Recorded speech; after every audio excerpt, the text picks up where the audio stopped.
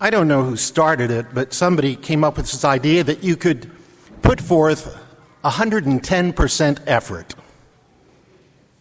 It doesn't make sense.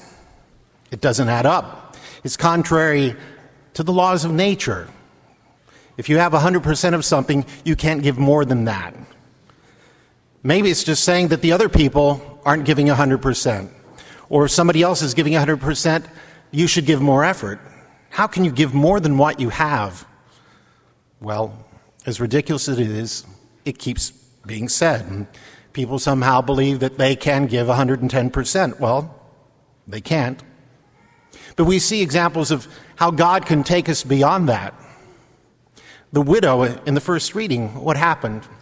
There's a drought, year-and-a-half drought, and a prophet comes, and he casually says, "Would you make me something to eat?"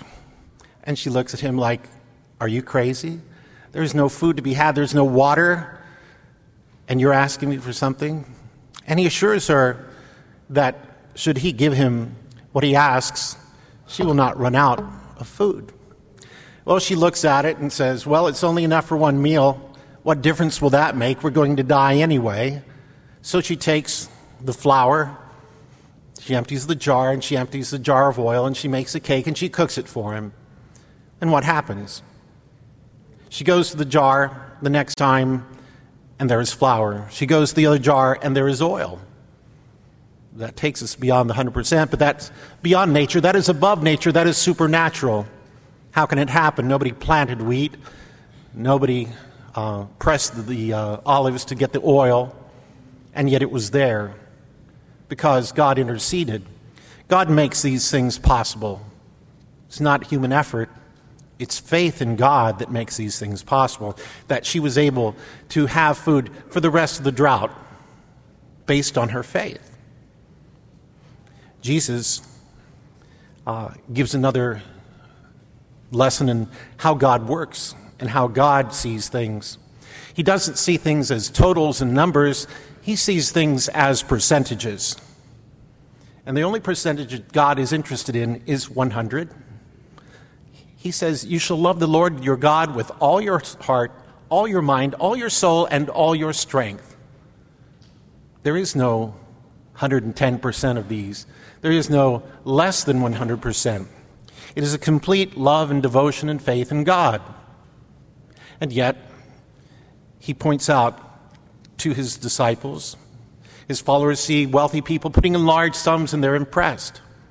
Then Jesus points out the poor widow who doesn't put in a large amount, but she puts in everything, 100%, not 110%. She can't do that. But why does she put in all she has? Because she trusts in God, that God will provide for her. It is an act of faith. And it's something that God doesn't see how much we put in. He's looking to see how much do we withhold. Because what we give is just a representation of all we're giving to God. Do we give ourselves completely to God? It's not just we empty out our bank account, but we have to love God completely and trust in him, knowing that whatever we got came from God in the first place, and what we're going to have in the future comes from him as well. So when we trust in him, we are able to be charitable and generous and serve God in that way, not worrying about tomorrow, but trusting in God. Tomorrow will take care of itself. Consider the lilies of the field. They neither spin nor toil, yet not one of them is without God looking upon them and caring for them. We need to begin to look at what we withhold, not how much we give.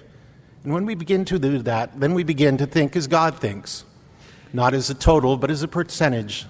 And the percentage that God seeks is 100, so that we might find in God someone who is generous to us, recognize that everything comes from him, and that everything we do is for him.